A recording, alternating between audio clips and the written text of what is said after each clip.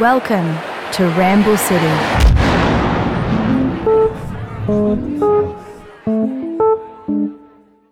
Whenever you sort of say about like a band breaking up, it feels like such a funny phrase to use, isn't it? You know, like, yeah, we're breaking up. It kind of makes me wonder about what that whole process is like. Is like, do you sit down and it's like, it's not your guitar playing, it's me. Like, I feel like I just need to see other musicians. I just feel like I need to go away and do other things. And I just think we'd be better off seeing other scenes. Look, I'm not being lazy here, but that is exactly how it went down, frankly. It's like, it's not one thing. It's like being in a relationship for 20 odd years, and then everyone wanted to do different things. Have you ever wondered what goes on inside a great rock and roll band? How and why do they stay together? How do they keep the magic alive? And where does all the great music come from? Hello, Bradley McCaw here. Welcome to this week's episode of Ramble City. Today's guests are Ian Hogue and Steve Bishop. Yes, two guests from they are two-thirds of the Brisbane band The Predators, who, with John Collins, who isn't in the chat today, were the three founding members of one rock group called Powderfinger. In this chat recorded just prior to the release of their debut album, Everybody Loves, we dig into their early days in the flourishing Brisbane music scene in the late 80s and 90s, which they refer to as, wait for it, bums, which we dig into and have a lot of fun about. We talk about Powderfinger's early days of gigging before I asked them to tell me which animal predator they think I would be. We dig into what makes a band tick and what brought them back together making music as the Predators today. Before we get into it, don't forget to follow us wherever you get your podcasts. Subscribe to the show on YouTube. You can follow me at Bradley McCaw Official. Hear my music everywhere. And why not share this episode with a friend? You know, that sounds like a lovely idea, and I think they'd really love to hear from you. But let's get to it. We kick off with Ian and Steve talking about the early days of Powderfinger and my receiving what I thought was the coolest press release in this show's history. I'm Bradley McCaw, and this is Ramble City. Welcome to Ramble City.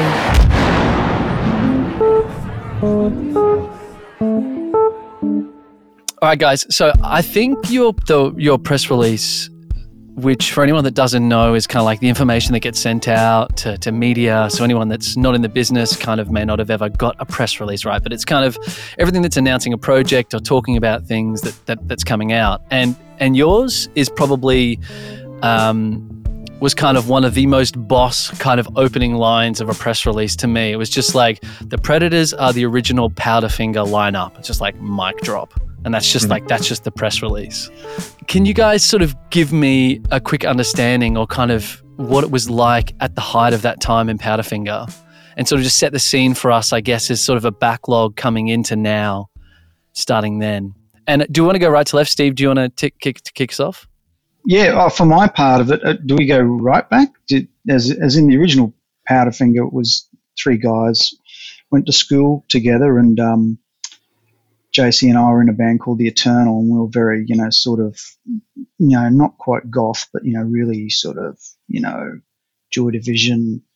And Ian was in a band called The Fossils, and they played sort of alternate rock, sort of pre-grunge. And we also had a duo, and we went to a gig and saw them, and I think Ian asked if we would like to have a jam, and he came to one of our gigs where we were playing at the Regatta Hotel in Brisbane as a duo, and he played a couple of songs, and that's how it began. And so, yeah, it was a three-piece, and we sort of were looking for names, I guess, weren't we? And sort of, I've forgotten what other names we had. I think we had some terrible names. I think one of them, which was really great, still I reckon there should be a band. It was called Water. That's great. Yeah. And actually another one that I had floating around at the time was Liquid Pumpkin, because I hated pumpkin soup. And but I like pumpkin soup now. And obviously the Smashing Pumpkins came after that, but we didn't know about that at the time. So it would have been funny to call the band Liquid Pumpkin. Just at the time opening for Smashing Pumpkin before all the height of it all, just Liquid Pumpkin, Smashing Pumpkin, just a bill of pumpkins. That's right. Because I read you guys were in those early days. It was like you came together as a covers band, right? Like way back. Well, we Yes. always played originals. Like we did covers, and as Bish was just saying, the Eternal had their sort of their kind of influences, and the band that I'd been in had its influences, but there was a couple of crossovers between them, and one of them was the Sunny Boys, and so Right. Yeah, we're big fans. we're big fans of the Sunny Boys, and so when Powderfinger started, we played Sunny Boys songs, and I mean there was some classic rock, like Creedence and Led Zeppelin and Hendrix and stuff, I guess, that The staples. because we played at parties, right, Bish? What was the first one? Was it Tim's or was it Kylie's? Yeah, I think there was an 18th party, Yeah. Tim's, and I just got this. My parents got me this. What was it? A 12-track, powered. The PA. latest thing, and then we hooked it up to these really tiny speakers, and I think we blew it out in the second song Yeah. or something. And so it wasn't that long, but we kept playing on it, but without We vocals. used I that think. PA for the rest of our careers. Well, JC used to blow up every bass amp he plugged into. Don't let him touch your So it was a bit computer, of a theme. because if you just technology, you can't wear a watch, it will die. He touches a computer, it will die. Everything dies. Really? He touches. He's just got weird electronic energy. Chrome energy or something. Yeah. It kind of reminds me. There's a story that, tell me if this is true, guys. So there's a story where you were playing a heavy metal gig in Newcastle in 1990. Now I know this is ages No. ago. That was 1994. Can you That was remember the after one that- Bish left Yeah. sensibly because we took a weird direction for a little while. and Pantera. Bish had left by that stage and gone on to live over in London. But yeah, you're right. Pantera, weird match. So, like the genesis of kind of any band and kind of how a band stays together and the members that bring it together is something that music geeks and historians and everyone kind of labors over and thinks about and sort of intellectualizes and does all this stuff. But I sort of get the impression that it's kind of just a bit of wankery in a sense, and just everyone else is kind of just making music. Is that a sense of it when you guys play in whatever lineup it is? It's just you're just playing music and it comes about how it comes about. Do we all make it more complicated at this side than it really is? Yeah. No comment. All right, moving on. Great. I don't know. I was Great. going to wait to see what Bisho said there. What are you going to say, Bishop? Oh, it's not overly complicated. No, it's all about feeling. It's all about having a group of people syncing. I guess it's about the sync for me. If it sinks in, and Yeah. doesn't matter that your sort of capability. It's if you've got that. And you don't mean I guess, float you or know. sink, do you? You mean sink. No, sync. Yeah, as in I know. synchronicity, or just enjoy belting it out. There is something about playing in a band with more than one person. Yeah. And together. I mean, that's why why we did it. We were just a group of friends that wanted to play songs, and we weren't a covers band, but we did the covers and we did all that stuff to get good at doing it together, and we enjoyed each other's company, and because you're certainly not doing it for the money. Like, That's right. there was no money in it. And like we would have, I mean, even before Bernard joined the band, we were doing gigs at like the Ship Inn and stuff in Brisbane, like on the expo site. Treasury Hotel. Treasury site and everything. And I think you'd get paid maybe like $30 or something like that. And so the rates are the same, essentially. Yeah. The rates haven't changed. No, I'm No. joking. so you'd get enough to maybe buy some strings or whatever, if it even you got to take it home. But yeah, chances are you'd spend it on beer. Yeah. It's. I get a sense too from you talking about the bands that kind of you were all in when you sort of came together, around 19. What year were you saying? That was 1990, whatever. 88, I think. 88. 89 88, to yeah. 91. Maybe. There really was kind of in Australia through the 80s. There was a much more sense of a scene, right? Like there's a scene now, but kind of I've spoken to a whole bunch of people that in different pockets of whether New South Wales or Melbourne or here. There was a a sense of everyone being in a band, and then these 4 people would be in a band together, and then, Johnny's got a band, but he in that band is Stacey, who's also in this band with us. It was kind of like this. Was that what it was like when you guys kind of formed in the late 80s? Yeah. Well, for me in Brisbane, yeah, it was. And Brisbane was a lot different from maybe Sydney and Melbourne, where there were definite, scenes. There was sort of punk, and there was ska, and there was sort of the indie pop kids. And whereas Brisbane, I think in that time, 89, 90, 91, was sort of a melting pot. And as you say, people were in different bands with, other bands. And so, yeah, it was a cross-pollination of ideas, and it was good fun. Definitely. And I think that melting pot, sort of like a really good example of it was this, everyone used to practice in this building called the Target building, the TC Byrne building. Yep. And it was, I don't know how many bands were practicing in there. That was probably like 20 or 30. And we paid $30 a month rent to have this small room inside that looked like it was off a Doctor Who set, like with bubble windows. It was all green carpet and everything. And there was a green level, a red level, and a yellow level, I think. And that melting pot was amazing. You could walk around and hear it, like Bish was just saying. You could hear a ska band and a pop band and a punk band all in the same thing, and everyone would sort of talk to each other and join bands with each other, really. We were probably a bit of a rarity. We didn't really play with other bands at that point. We were friends with them all and everything, but we're trying to do our own thing, I think.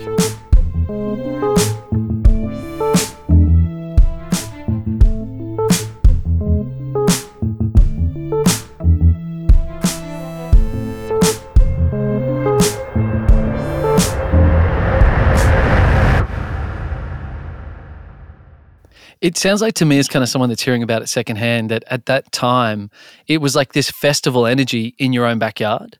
Like it's like kind of or like that one night there's a show and there's like 6 people on the bill. There's that time in Sydney that everyone played till 5 a.m. in the morning and things like that. Is that kind of true, that it was just kind of everyone congregating and enjoying each other's company and just kind of hanging? And that seemed to sort of disappear a little bit as we had less and less venues and all that sort of stuff. Do you think that's accurate? Yeah, it was also pre-internet. It was pre sort of social media as well, and so it was organically formed, those sort of scenes.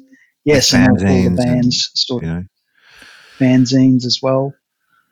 That Bums I saw. Yeah, Bums. It's good social media now because I forget all that stuff, and social media that people posted on there so that you remember. Bums standard for Brisbane Underground. Bums sounds like something else. I don't know if Bums is what I think you think it is. It was an acronym for Brisbane Underground Music Scene, and it was Of course it was. Maybe it was bi-weekly or something, but it would list gigs that were around town and have articles with bands and reviews and everything. So, and it really helped develop the scene. It was sort of prior to there being street press that was focused on the bands. And then just after that happened, then there was 2 magazines, Time Off and Rave, were both sort of happened at the same time, and that was the free street press.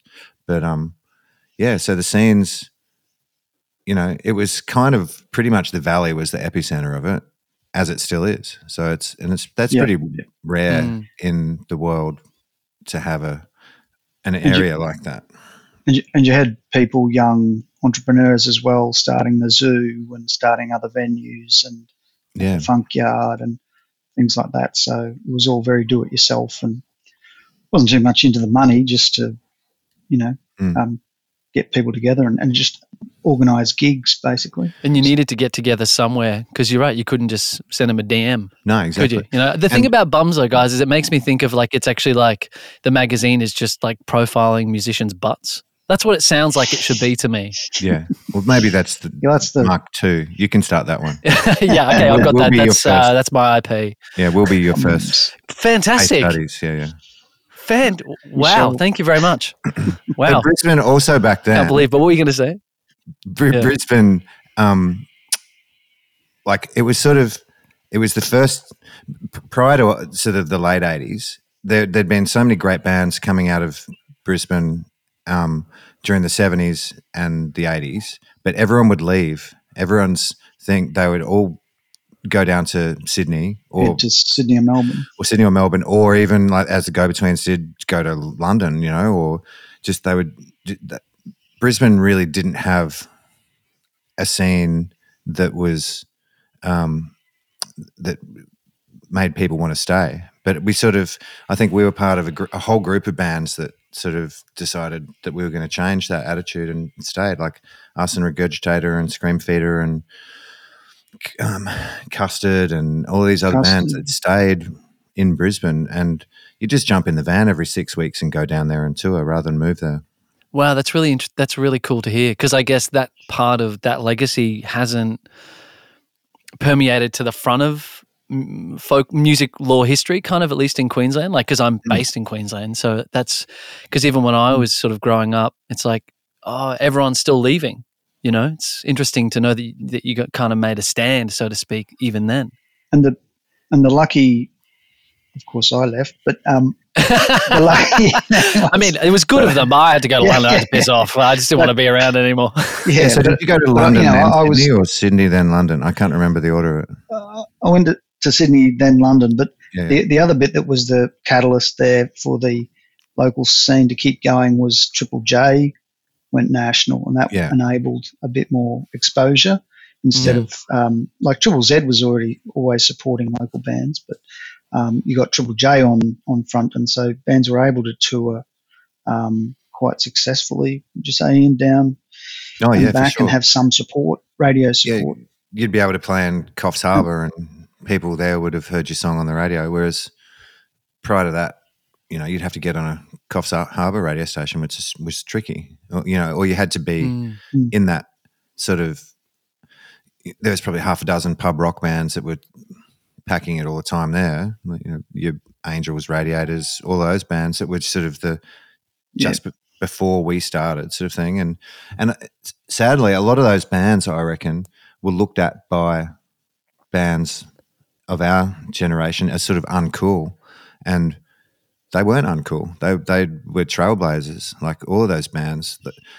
And you know, can you think of some of them? Just Dragon and Dragon and even Icehouse and bands like that. Little River Band.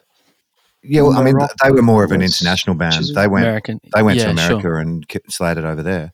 But you know, all these, you know, the Radiators and that, they really were trailblazers. They were like very punk rock in their sort of mental as anything. Yeah, mental. It's like sort of, I think people that I'm sure it happens now with young bands. They'd look at us and go, "Oh, the Dinosaurs," or whatever. Yeah. It's just a generational thing. But like it's retrospect's a funny thing, because now you look back from what we were, the bands from the 70s and early 80s, when we were in the late 80s, that's just a 10-year thing. And so, it's sort of, it's unfortunate that that's what happens. But it's definitely generational. That next generation was then asserting itself and heading, also with the scene, there was also video makers, filmmakers, writers, I guess, even all sort of asserting themselves at the same time in the early 90s, which was all revolving around bums. Revolving around bums. All with very healthy bums. Wow, what a healthy bum. Just because Joe had outlawed bums, didn't want to see any bums, Joe Bjelke-Petersen. He didn't want to see any bare bums. Yeah, he loathed bums. He was gone, and there was a real feeling of, after that sort of crushing, claustrophobic, he split with a feeling that pumpkin. Yeah, Liquid Pumpkin crushed. But like that whole feeling of that people had in the 80s into the early 90s. Even when we were practicing at the Queensland Uni, there was a real sort of fascist sort of element, which is sadly rearing its head again, where people like skinheads would come in and smash down, took over the student union building and stuff like that. It's like, it's like there wasn't much. I don't know, the police and didn't like the Skinheads much either, but they were sort of fighting for the same thing. I think there was a very strong sort of right wing sort of thing going on, and a lot of the bands at the time, including Triple Z, really sort of rallied against that. Yeah, Regurgitator and Yeah, things like that. And you had the Fitzgerald inquiry just before that as well. hmm So a lot of corruption uncovered, etc. and that all the added good to stuff. All the, yeah, all totally. the fun But it all stuff. added to Brisbane kind of becoming a bit of a, that it had been such an intense place previously, and then so there was this feeling of sort of freedom or a party feeling, like all through the valley, and it was like that was our turf. It was good fun, and it was highly unregulated. There was a lot of venues that, there was no. I mean, we were playing in venues when we were 14 Wouldn't be and around 15 today. years old. Yeah. And, no one's asking you for ID or whatever, that's for sure. So it was pretty loose. Yeah, Tony Mott was telling me a story, photographer Tony Mott, he was saying Yeah. in Sydney he would just be in bars taking photos till 5 o'clock or whatever, or just seeing bands. And I said, so why did you think it stopped? And the first thing that he said, I was like, why do you think that scene sort of slowed down? He said, mostly because they started enforcing, checking people's blood alcohol level before they left these venues. Because people would just drive and just go see these places, So you're saying about being underage and getting into these clubs and there was a real kind of unregulatedness to it, I guess. Well, we were too young Yeah, to they be didn't driving. curb So, yeah. Yeah, well, that's true. I mean, so that's two things you Well, broke. So that's about Yeah. our mums and dads driving us. yeah. Stay down there. We'll lug it in. Don't you come in. Yeah, that's right. All right, let's take a quick break. Let's talk. Let's talk about sort of the end then of Powderfinger and I guess Bish when you left, and then what led to kind of this new album. Let's take a quick break.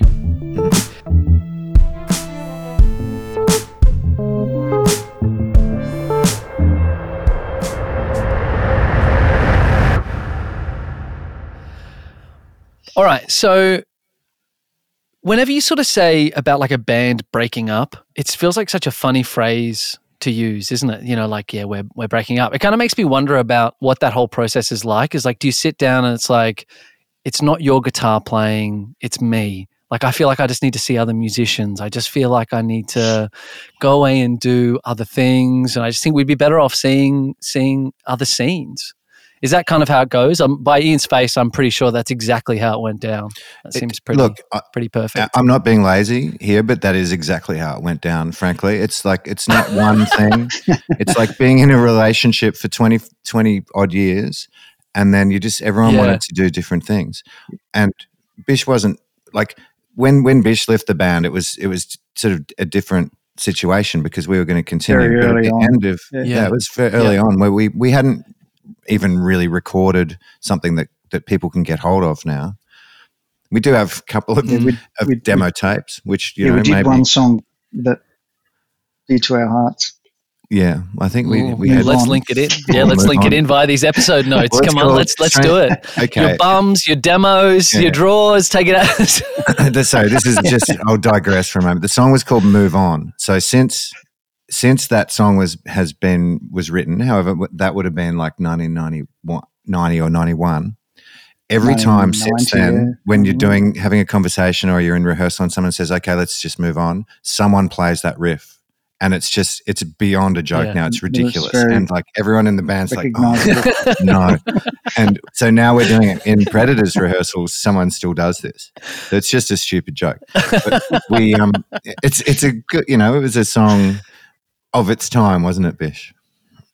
Yes. Yes. It was all about moving on. Yeah. But so when Bish left, he moved on. And that's how we're going to segue that. And that was all cool. Everyone. What's the riff? Can I sing it? Hold on, tell it again. I'll sing the riff. Is it just Smoke on the Water, but just like minor or major at the top? It's just that's it. That's the riff, isn't it? I'm not going to Almost. try and sing the It's riff. pretty close. Yeah. I'll get my guitar. I'll get my guitar. I was this close to getting you. But, perfect. Yeah, I mean, but it's this, obviously because Bish left for different reasons, as you said, and it's just like this idea of kind of endings and then new beginnings is kind of where we're going, right? And that was a new beginning is where then it kept coming going. back to kind of working together. Yeah. And that's so right. that happened, and then So we continued with Powderfinger, and during the whole Powderfinger thing, there was a period in about 2004 or 5, I think, when for some reason we had some time on our hands, and Bish was back in town, and I think we had a year off from Fingers stuff, and I don't know who suggested it at the first, but the three of us had some songs, had a jam, and it just felt good. So we did this recording, which was meant to be demos for something, but it just that's what ended up getting released. So an EP in 2006. And the only reason I remember that is because it was the year after my daughter was born, and so it's as old as she is, essentially. So it's 16 years ago that we did that. And Powderfinger, so we did, the Predators did maybe sort of 6 or 8 gigs in around that year or two that we released that. And then we've sort of done a gig every year or 2 gigs every year since then. And it's always been a bit of a cluster trying to get to songs together, because we cannot remember, apart from those 6 songs on the EP, we couldn't remember structures of songs because there's no recordings of them. And so here we are 16 years later. And you can only play Moving On twice a set? Yeah, 2-3 times a show. Like any more than that, people sort of go, we get it, guys. We get it. It's funny. You know what? We've got to play it. We've got to start playing. Wise up. Make this the first. Grab the guitar before you go today. I'll see if I can get you out of it. Let's make that the third block. You playing the song for us. Okay. I mean, so that's pretty cool. So when you were sort of, you had some time on your hands and then you sort of get together and play.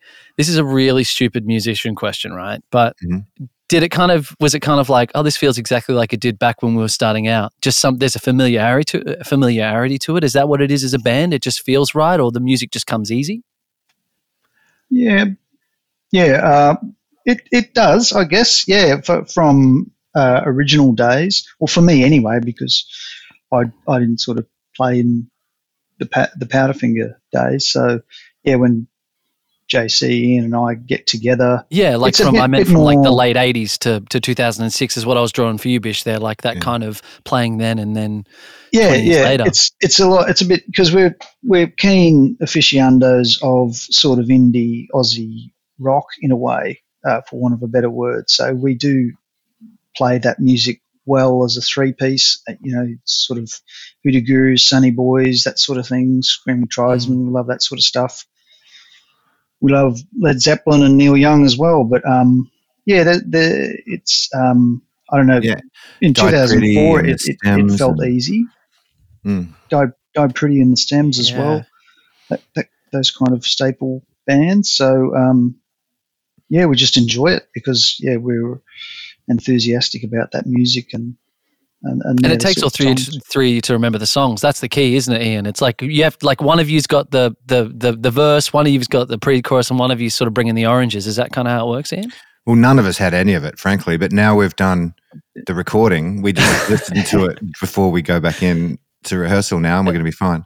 But just to answer your question before, it sort of was a bit like riding a bike. And for me, I just love the way Bish plays drums, and he's singing on this record too, and I think his lyrics are bloody great.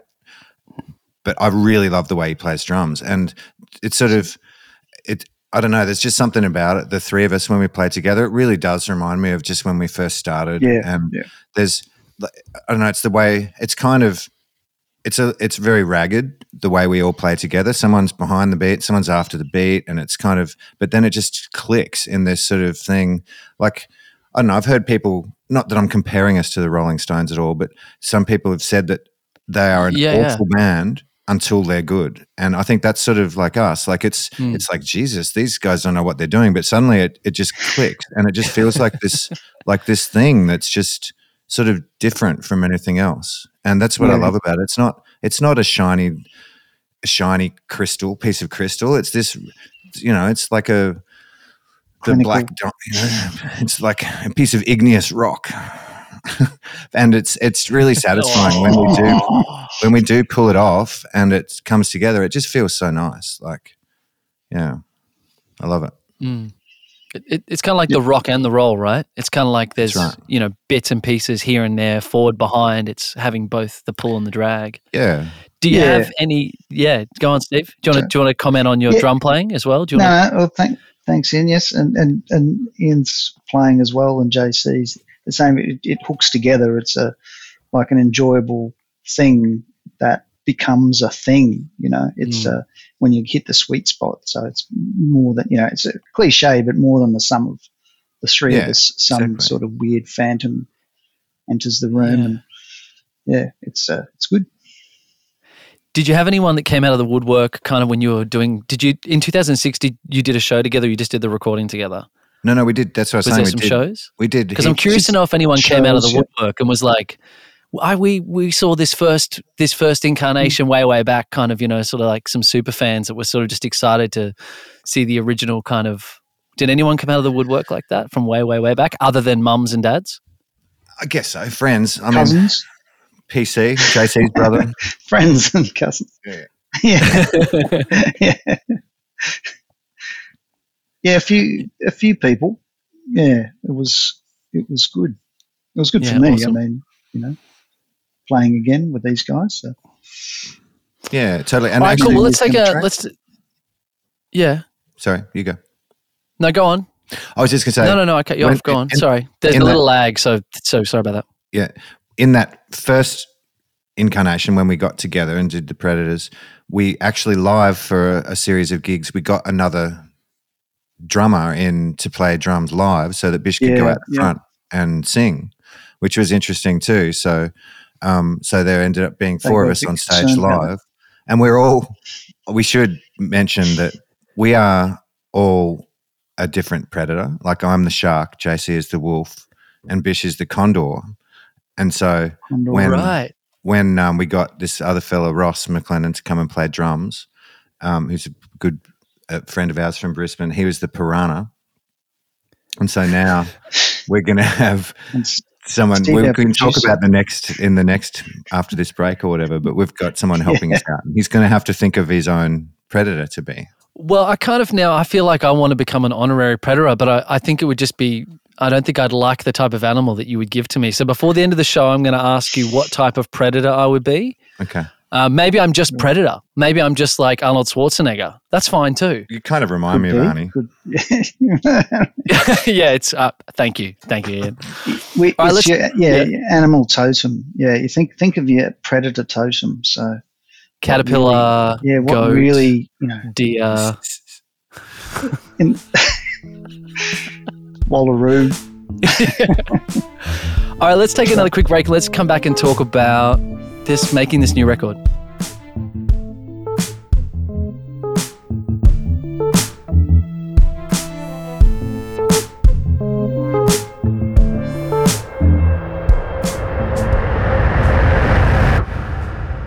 All right, so was it a matter of then these new tunes? Was it just, how did the songs come about, guys? Was it just getting together and playing and just seeing what sort of fell out?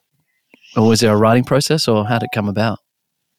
So there was a few from the years we'd spent, so to speak, in not the wilderness, but the predatory on our wilderness journeys, wilderness that we did, and some of those we'd jammed before and played live before, and so we sort of rearranged them, and then there was a block of new ones. So when COVID hit in 2020, we had the opportunity we never had before that to actually get together in the one room in the 1 week to record some things, which was great. So thanks to Ian, had the use of Airlock Studios, and we were able to do that block of new songs. So that was the start of it. So that was a good thing, a silver lining for COVID in a way. For me, yeah, anyway. I totally agree. I mean, it's like there's been very limited number of times that we've all had time. I've been touring around everywhere for the last 7 years with the church, playing in the band The Church. I haven't gone all religious on you. And so, yeah, I've done like over 500 gigs around the world with them now, which is crazy. Obviously none of them in the past 2 years. But and JC's been trying to run venues during COVID, which I wouldn't wish on anyone. That's like, Yeah, that would gosh, no. suck. And He's Bish the has big been- bum. He's really the biggest bum of them all, isn't he? He is. He's the biggest bum. Bish has been super Yes. busy doing what he does, and so we always just couldn't find the right time. But yeah, so was it only a week? I think for the first sessions we went in and smashed out some. Well, that was just the start. Yeah. the start, yeah, and so got in the studio here, which is just up the hill there. I can see it. Steve Kampnick is the engineer that did Honorary it. Predator. Yeah, so He's the snake, by the way. Yeah, he's the Brad? snake. Yeah. Right. So, I don't know. He didn't Get an specify idea of which kind of that snake totem. at this point. So, Stevie Snake. and yeah, so he did a fantastic job, sort of beating it into shape. And every now and then we'd listen to a playback and say, "Ian, this is a dog's breakfast," and I'd say, help us fix it, sort of thing. And so and it's because we all know sort of what we're doing in the studio and everything, but it's we wanted it to sound. We didn't want it to be slick. It's definitely got a vibe. It's so yeah. I think he really captured the spirit. I mean, of what we wanted to do. Yeah, can you describe that to people that have no idea of what it's like to make a record? This idea of not wanting it to be slick and just letting it kind of breathe as it is. How would you? Is there a comparison you can give to people that have no idea? Do you know what I mean? Like, because if you make music, you know what you mean. But yeah, I don't know. I mean, like, I don't even know what bands people know now. But you've got Roxette, who are a total polished pop band. They've got some great songs, or ABBA or something like that. It's just really slick. Or actually, Little River Band. You mentioned them. Okay, so it's great. Like everything's kind of perfect. Whereas Very the sort of music that we orchestrated. gravitate more to listening to is more like, the Stooges or even the Stones or something like that, where it's Motorhead or ZZ It's a Top vibe. or something. It's a vibe. There's a vibe. Yeah. It's not. Yeah. You're not trying to make stuff perfect. Stuff moves around. There's mistakes in there that whether or not people hear them, or that's a different matter. But I can hear certain mistakes. It's like that's just the way it is. That's the record of what we did at that moment. And so I don't know. I think it's especially when we have access to a studio like we did, like my place here. It's kind of, you could go forever really, and it's kind of you're not paying bazillions of dollars to do it, so it's pretty tricky to decide when to stop, to sort of go, okay, that's it, we've got to stop, we've got to give ourselves a deadline, because you could go crazy and try and make it perfect and redo stuff. Like Def Leppard totally scrapped a whole record after they'd done it and started again. But yeah, I don't know. That would be extremely disillusioning. And that's where Steve came in. The producer was good at pulling some of that back. If we could go on forever, and he was very good as the sort of, not quite the axe man, but able to sort of bring things into line and get a structure if we were going off course, and so that was good as well. Definitely. And some of the new songs, we sort of had an idea of structure, but we flipped it on its head a few times, which was good. Which helped just me. played it backwards. Just played it backwards almost. and Turned the tried to write verse down into a what chorus. I was saying. And and that helped, because I'm a very one thing, that's it, I can give you a end. tom or a snare or And a that's hi-hat, it. but I'm not giving you them all together. That's it. No, That's right. Bish would get freaked And out so when we'd I was say, able to be loosened.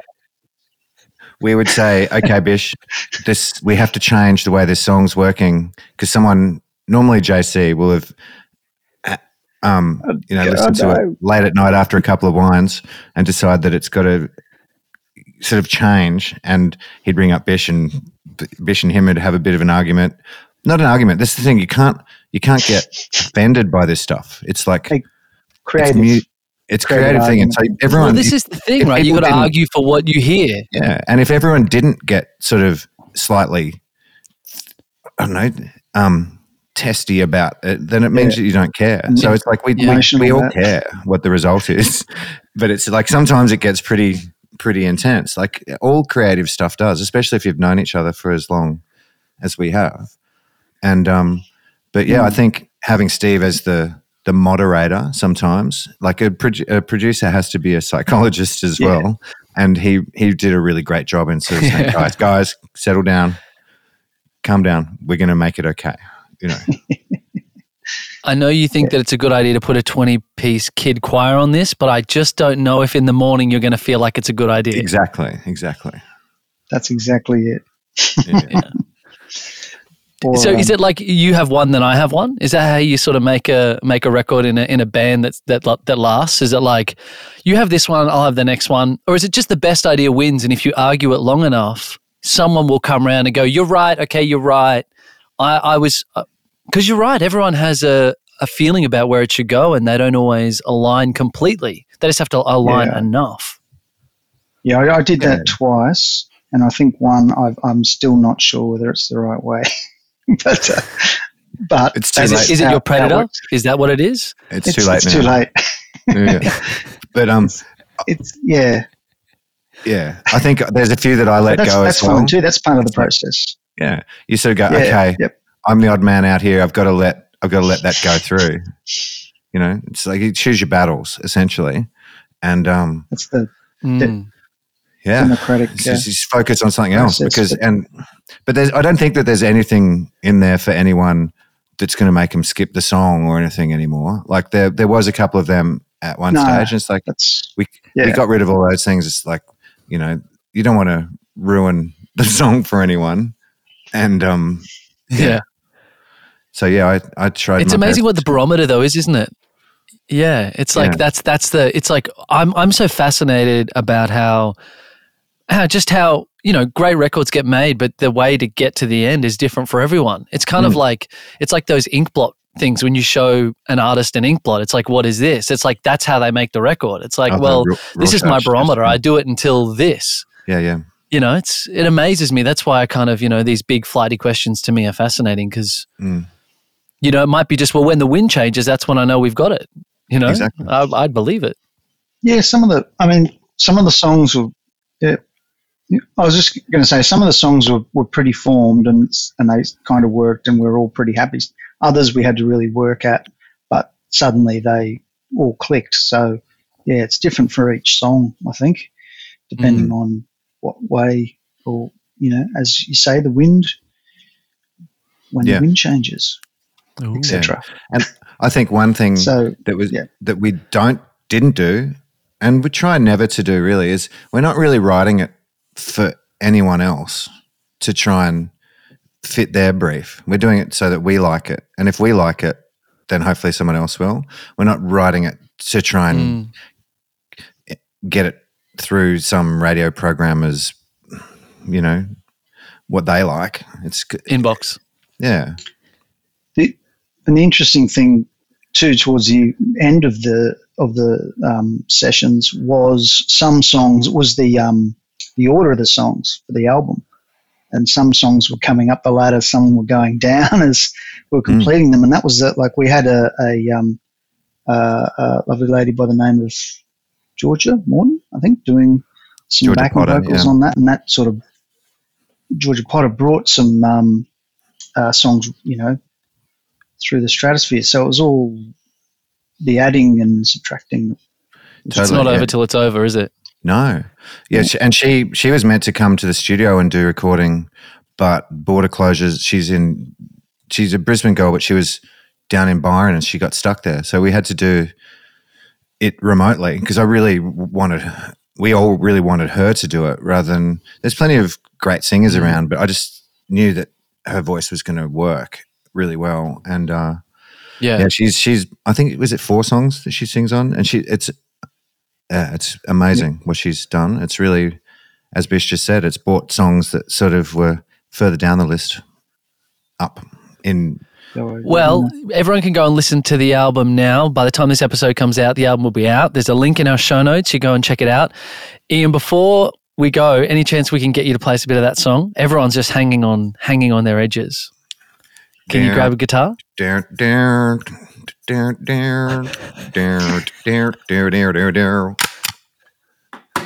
it. Woo! That was it. Thank you very much. Wow. It's officially property of Ramble City, and anyone that wants to buy that can go. Thanks, guys, so much for coming on, sharing some of this and talking with us today. It's been a real pleasure to catch up, and yeah, all the best with the record. Thank you. Thanks for having us. This has been Ramble City, a podcast of conversations with interesting people musing on art, life, and their careers. Created and produced by Old Fashioned Media. To hear more and discover additional material from today's episode, visit ofm.com.